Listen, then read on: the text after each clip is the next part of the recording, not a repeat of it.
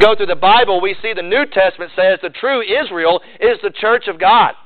That the church is God's people, God's called out people, God's chosen nation. We are the church. We are Israel. And so everything that we see prescribed to Israel in the Old Testament applies to us today as the church.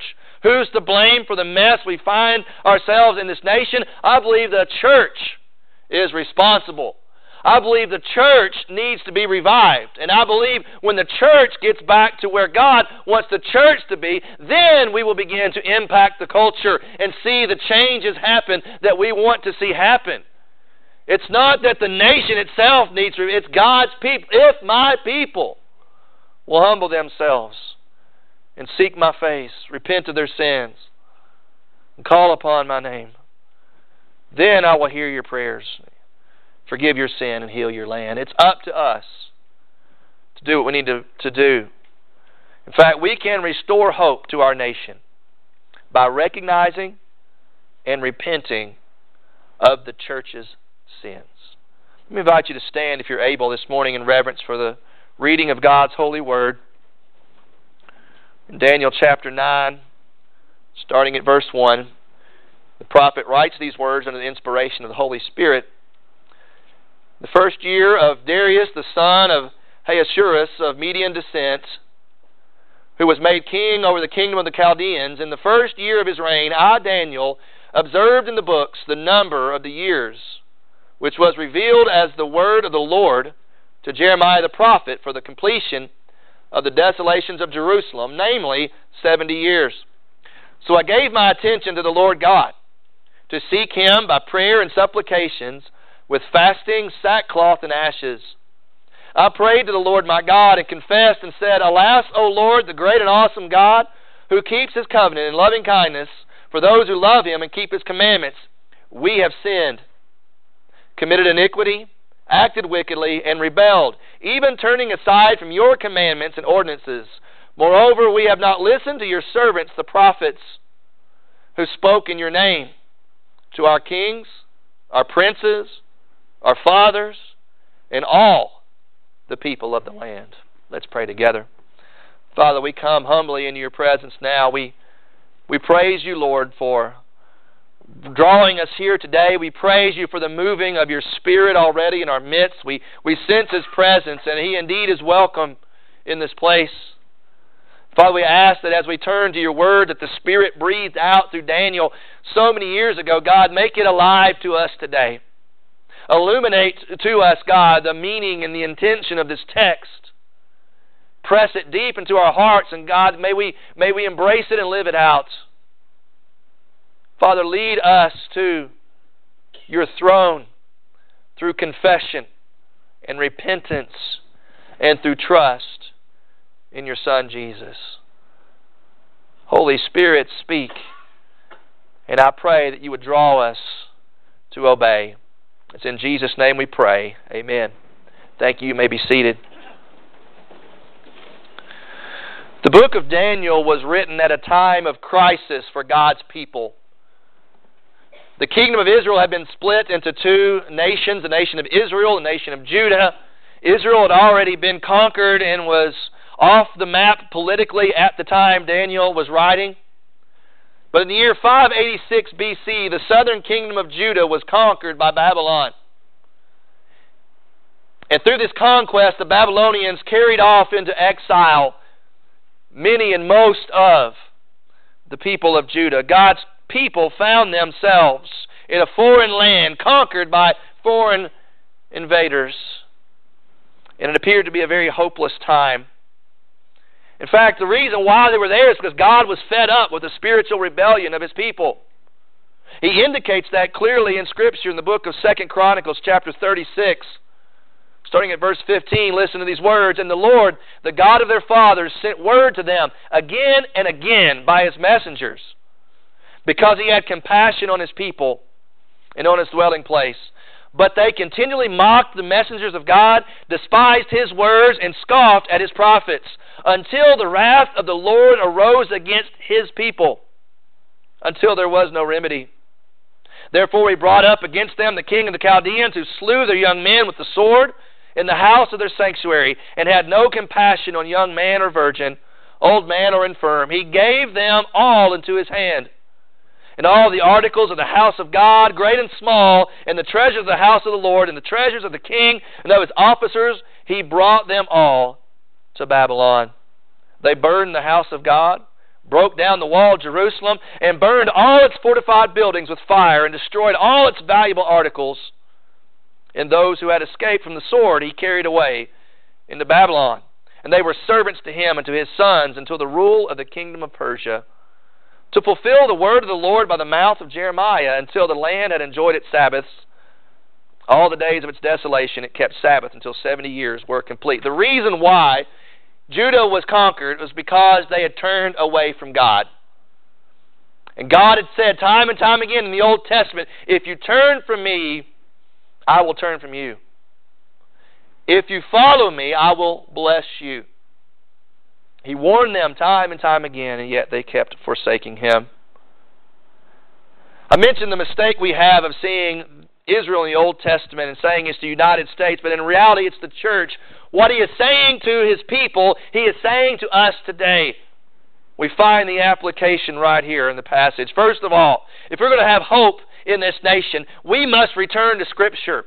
God's people, the church, must return to Scripture. We need a renewed focus on the Word of God. Daniel shows that for us. First of all, his spiritual convictions. He gives us the chronology of all of this. He had been in Babylon for about 65 years. Jerusalem had been destroyed for about 50 years. And he is writing this passage. In fact, he's writing it the same year as what happened in chapter 5, the writing on the wall.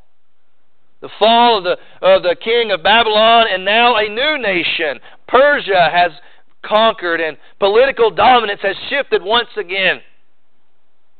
And in the midst of the time of uncertainty, Daniel turns to the only certain source of hope that we have, and he turns to the Word of God. And Daniel, we see, focusing on the Scripture. He was a man that was used of God in mighty ways. We read that in chapters 1 through 6, all the stories about Daniel. The reason why he was a mighty man of God, able to do mighty things, because he was a man of spiritual convictions. He was a man of prayer. He was a man of the Word. God takes individuals like that and uses them in mighty ways. A fine example for us. He was a contemporary of Jeremiah. And in fact, he identifies Jeremiah's writing in verse 2 as the word of the Lord. He said it wasn't Jeremiah's opinion. It wasn't the prophet's best guess as to what may happen. No, when Jeremiah wrote the Scripture, he was writing God's Word. The inspired truth of God Almighty. That was Daniel's conviction. That must be our conviction too, that this is a word from God. This isn't man's opinion. This is not up for debate. What it says is right is right. What it says is wrong is wrong. What it says we must do, we must do. This is the Word of God. It's our spiritual conviction. And perhaps Daniel had read this passage time and time again, yet now the meaning of that text really drove home. And perhaps you've done that too, reading your Bible, and you've read something many times, but then on one occasion, the meaning doesn't change. But maybe the application does, and God impresses upon your heart because the Word is living and it's active. And he reads this passage from Jeremiah, specifically chapter 25, verse 11 through 13. And this whole land shall be a desolation and a horror, and these nations shall serve the king of Babylon 70 years. Then it will be, when 70 years are completed, I will punish the king of Babylon and that nation, declares the Lord, for their iniquity and the land of the Chaldeans, and I will make it an everlasting desolation. I will bring upon that land all my words, which I pronounced against it, all that is written in this book, which Jeremiah has prophesied against the nations. He read that and it said 70 years. 70 years was almost up. And so it led Daniel to react. We see the Word of God is a spiritual correction. It talks about the desolation of Jerusalem. The reason why was because they had sinned. But God's Word has said that's why it happened. That's what will happen when you sin against God. There's consequences. And God's discipline is a form of correction. And His Word gives us direction. What to believe, how to act, how to live. His people had forsaken the Word. And now if there was going to be any hope, they had to return to the Word and turn to its correction. There must be a knowledge of Scripture. And indeed, we're dealing with the problem of that in America today. We have biblical illiteracy. People just don't know what the Bible says. But I would argue the problem is even deeper than that. I would argue that the church, with all of its knowledge of Scripture, and all the Bibles we have at our disposal, all of the technology we have to search the Scripture like never before, with all the knowledge we have of the Bible, I would argue the church is not doing the Bible. The church is not loving its neighbor. The church is not sharing the good news. The church is not speaking the truth in love. The church is not God's hands and God's feet and God's compassion to this lost and dying world. The church is not being the church. Because we got all this knowledge up here in the head, but it's not making a difference in our hearts and lives. Folks, we need that. We need that. Here's Daniel turning to Scripture in a time of distress. Somebody else in the Bible did that too. Jesus. Remember when He was being tempted in the wilderness following His baptism? What did Jesus do? He quoted the Scriptures. He found strength and inspiration in the Bible. But you know who else quoted the Scripture? Satan. You see, the devil knows what the Bible says. So just having a knowledge of the Scripture is not enough. The problem is the devil knew the Scripture, but he did not submit to it. He did not have faith and trust in the Word of God. That's where we need to be, church. Believing this is the Word of God and then allowing it to transform us and to mold us and shape us into the image of Christ. We must return to Scripture if there's any hope of revival in this church, any hope of renewal in our nation. But secondly, we must repent of sin. Repent of sin. Daniel's Bible study led him to prayer. Specifically, intercession.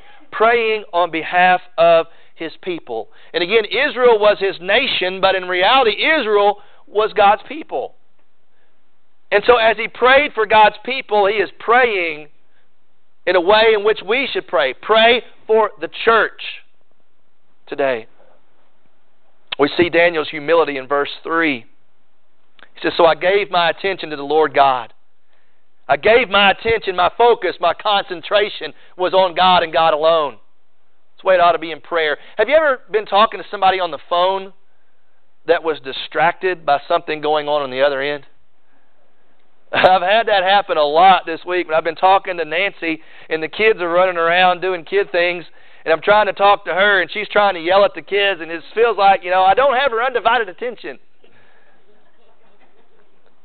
I wonder how many times we do that with God in prayer. We say we're coming to God to pray, but our attention, our focus is just elsewhere. But Daniel said, I gave my attention to the Lord God.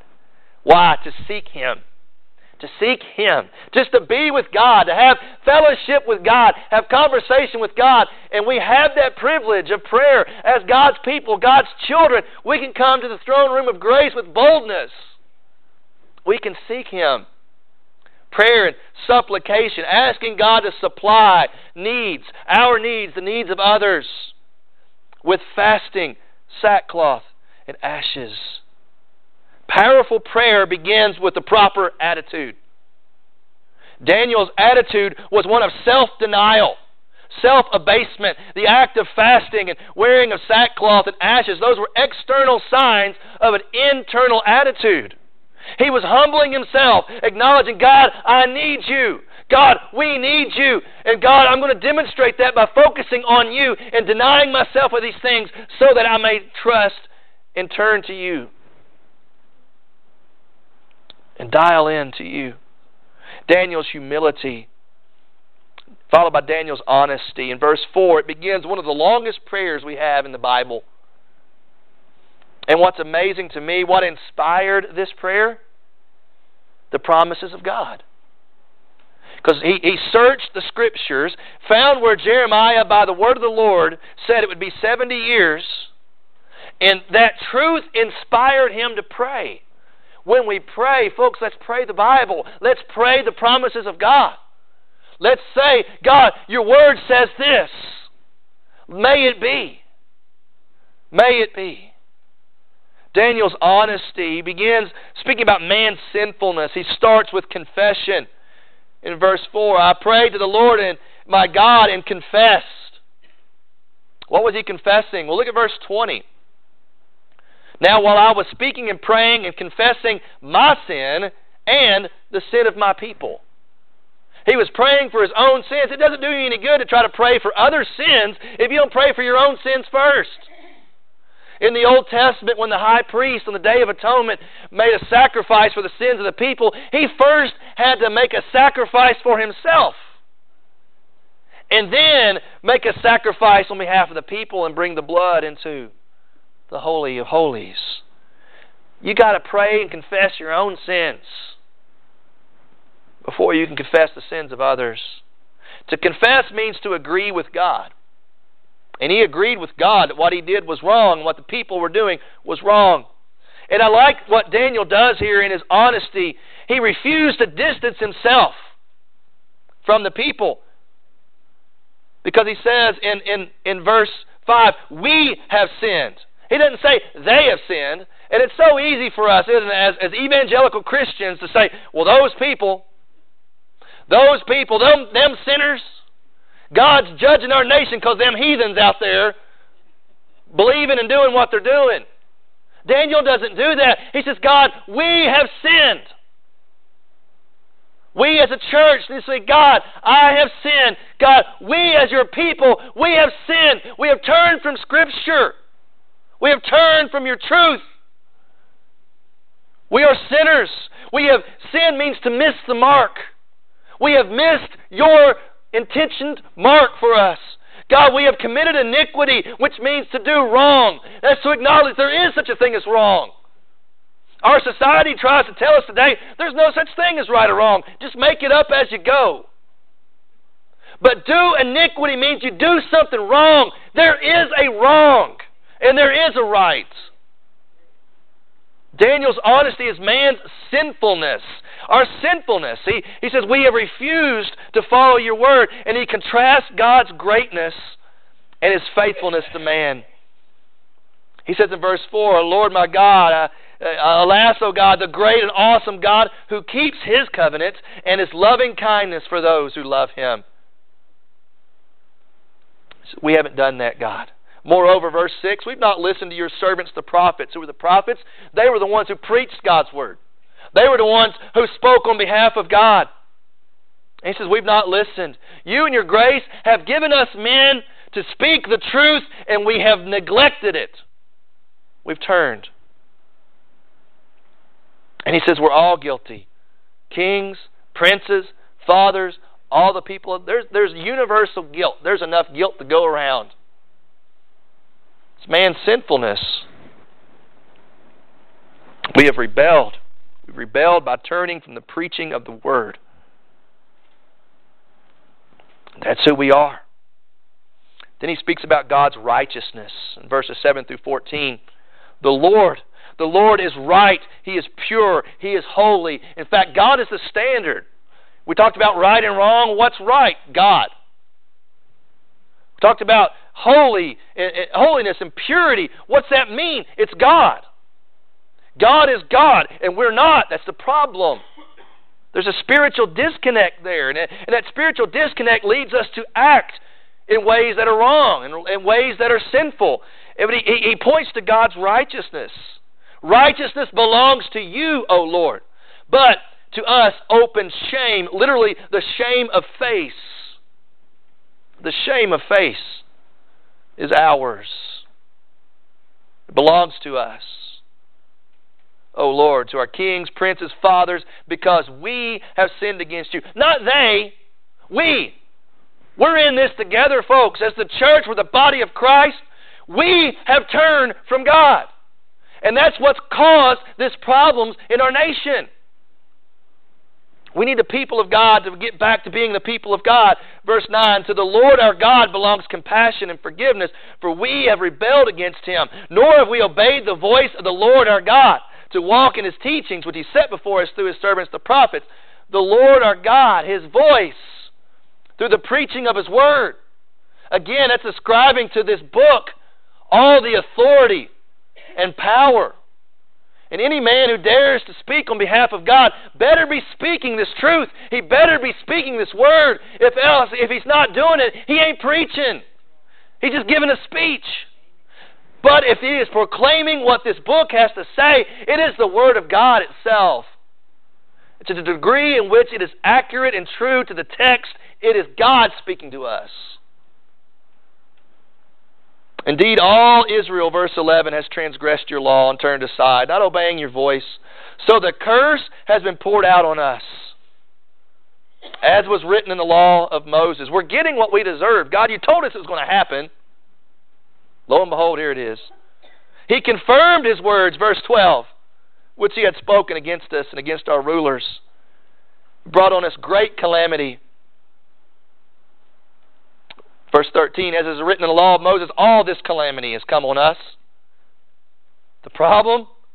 Yet we have not sought the favor of the Lord our God by turning from our iniquity, our wrong, and giving attention to your truth, which is the Scriptures. That's the problem. God, you're bringing all this calamity on us. Instead of turning back to you and back to your truth, we're trying to blame everybody else. We're turning towards the politicians for the answers. We're turning towards the education system for the answers. And God says, turn to my truth. Turn to my truth. All these other things will fall in line. Turn back to the truth. He said, but you refuse to do it. We're stubborn. We are stubborn. The problem is spiritual stubbornness leads to spiritual ineffectiveness. That's what's going on in our nation today. The church is too stubborn to repent and get back to the Word, to know it and to live it, and to proclaim it uncompromisingly. It's a problem. God's righteousness, and we fall short of that. In Daniel's prayer, we see the importance of confession, but you know, in the Lord's Prayer, in the New Testament, the model prayer Jesus gave us, it also includes confession. Forgive us our trespasses. But you notice that? It's in the plural. Our trespasses. The corporate confession of God's people is essential to the spiritual health and the well-being of the church. We must confess sin. We must confess our own sin, and we must confess our sin as the people of God. We have drifted from the Scripture, and therefore God's calamity has come upon us, and it's time to stop being stubborn and stop seeking our own answers and solutions and get back to the inspired, inerrant, infallible Word of God. God's righteousness. The hindrance to revival that we are seeing is a failure on our part to truly repent of sin. We've got to return to Scripture. We've got to repent of sin. And finally, Daniel shows us we must revere the Savior. We've got to revere the Lord. We need to have a love and affection to Christ. That affection and that love demonstrated by obedience to the Word of the Lord. Not just saying, I love Jesus, but letting our actions demonstrate that truth. Letting the world know that we are Christians by loving one another. Unity amongst God's people is important. We revere the Savior, first of all, because of His commitment to His people. His commitment, verse 15. Now, O Lord our God, who have brought your people out of the land of Egypt with a mighty hand, and have made a name for yourself. He delivered His people.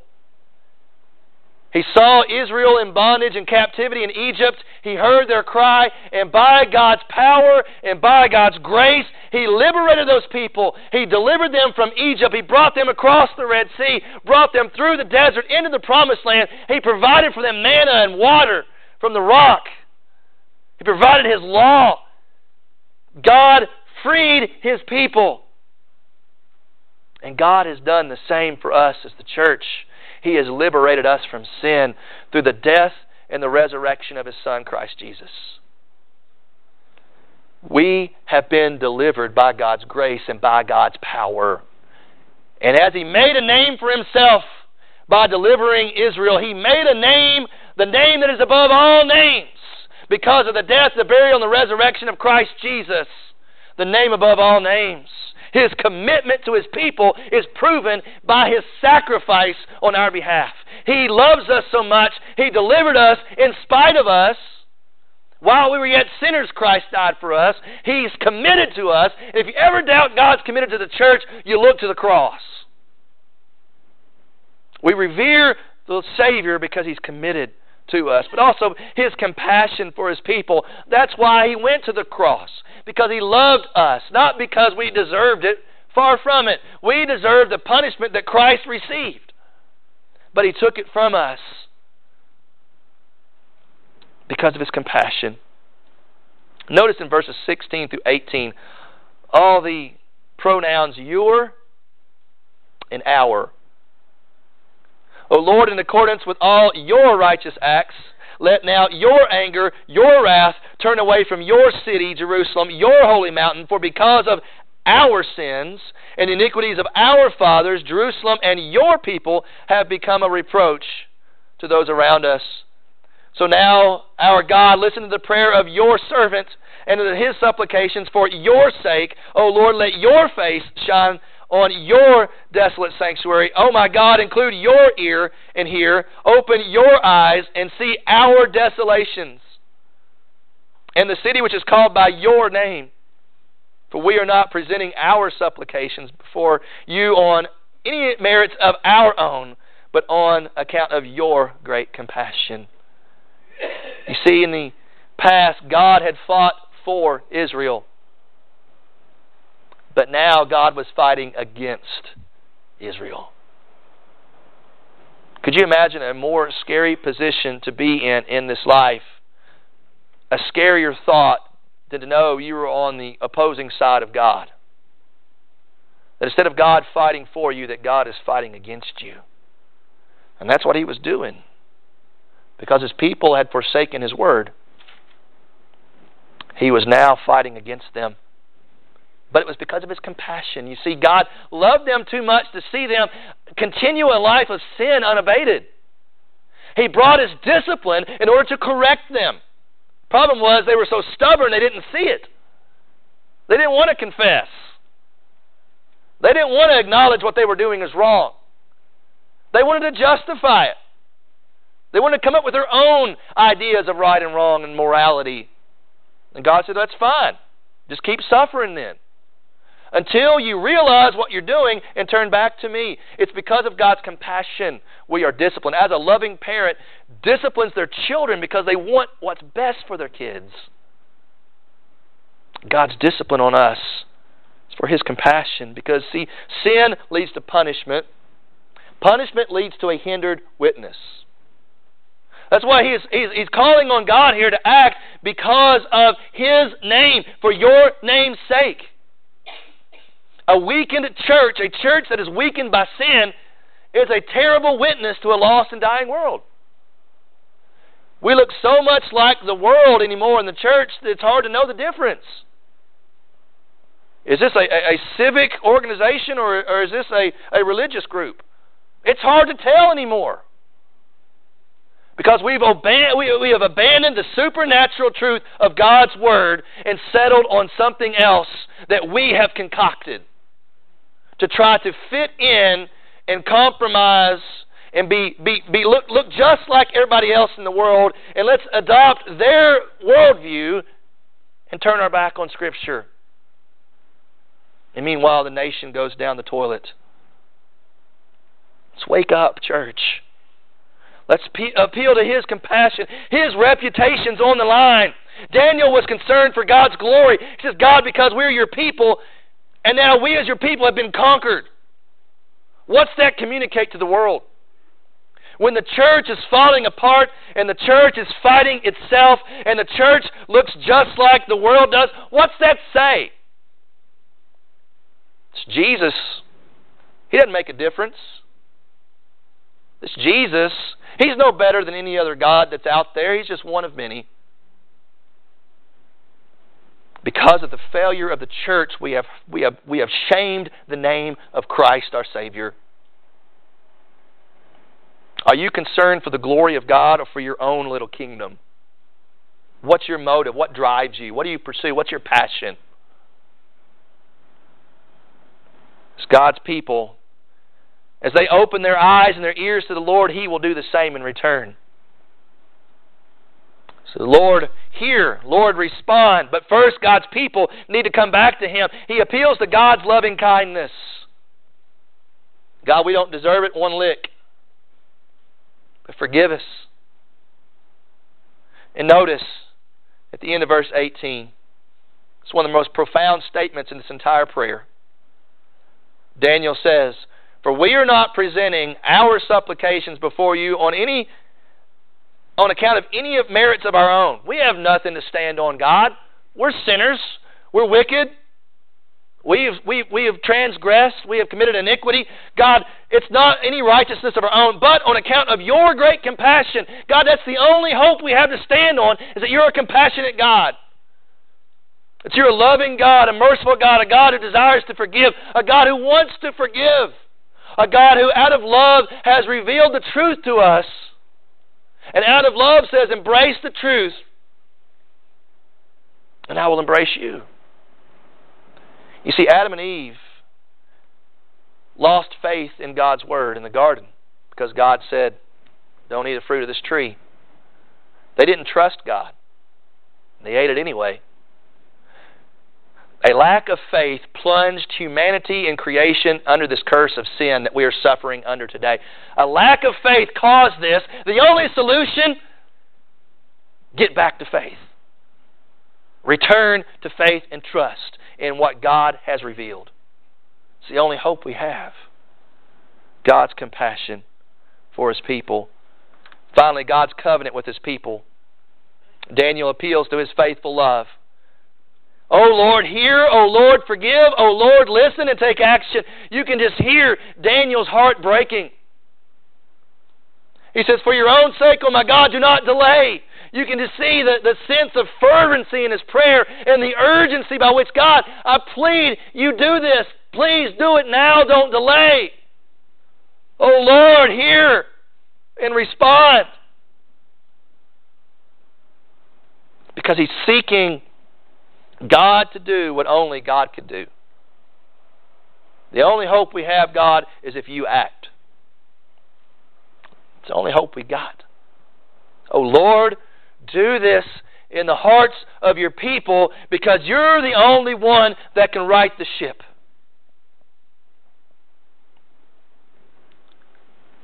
And he appeals to God's covenant. God has delivered his people. He's a compassionate God. And he says, now God, based on that covenant you have with us, oh my God, do not delay because your city and your people are called by your name. God, your name is on the line. If you don't forgive us, if you don't restore your people, your name, your glory is at stake.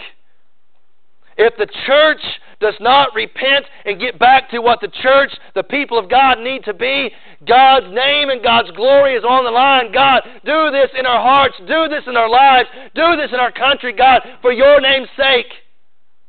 We need you, God, to do something that we don't deserve. We need you to do something only you can do. Oh God, hear, forgive, listen, take action. His character, his faithfulness. Daniel appealing to that. As the church, we are the people of God. We are called by his name. We're called Christians. It's for his sake, for his glory, that his covenant remains. His faithfulness, our security rests upon his faithfulness and goodness towards us in Christ Jesus. So let's restore hope to our nation by recognizing and repenting of the church's sins. Because sin is a problem, it's a hindrance. A few months back, Logan had to do a science fair project, and he did it on friction. You know, how two forces keep something from moving. And for his project, he had a shoebox and blew up a balloon and tried to make the balloon move the shoebox on the floor. And it wouldn't move because there was friction. There were two surfaces rubbing against one another. And so to fix the friction problem, to reduce the friction, he took straws and put it on the floor. And what he found out, the more straws on the floor, the less friction, and the more the box would move. So that was his discovery. Well, the church cannot advance in our culture because of the friction of sin. Sin is weighing us down. And the only way the church is going to move is by the collective straws of our individual prayers. As I pray confession and repentance for my sin and the sins of the church, and if you do that, and if you do that, and if he does that, and if she does that, collectively, the more prayers of repentance we have together, the less friction of sin there will be, and the more progress we will see the church making in our culture. But we've got to do something about this sin problem. We've got to acknowledge it's there, agree with God it's there, appeal to God's compassion, God's grace. We've got to appeal to the cross and the blood of Christ and pray that God will right the spiritual ship of the church in America before it's too late for our nation. You see, if the United States doesn't get back in line, God will find another nation. He's done it throughout the history of the church. But it's my prayer that we realize what's going on as the people. We, like Daniel, will humble ourselves, admit to our own faults, admit to the shortcomings of the church. We own it. It's not just them liberals. It's not just them conservatives. We own it. God, we've sinned. We've blown it. But you're a gracious God. In fact, you're a God. You're the God of the covenant. You won't break your word. You can't break your promise. We belong to you. God, do something in our midst today. In fact, our only hope is heaven's help. We want to talk about hope. The only hope we have as a nation is heaven's help. We're going to have an altar call today. We have one every week. I don't really try to twist arms and impress people to do that. I leave that between you and God. But I can't help but think today that there is sin in our lives and there is sin in the church and in our nation today that we need to confess and we need to repent. And here in a moment when the altar call is given, if you feel led to pray for your sins or pray for the sins of the church or the sins of the nation, come and drop to your knees. And let's pray. What's missing in our prayers today, I believe, is the anguish over sin. Our hearts are not broken over the state of the church. And until our hearts are broken, we're not going to pray with fervency and urgency like Daniel did. Now's the opportunity. God is calling to us through the word of His prophet one more time. Let's don't harden our hearts. Let's open our ears, hear the truth, and let the truth of God change us. The way we live, the way we love, and the way we witness. Father God,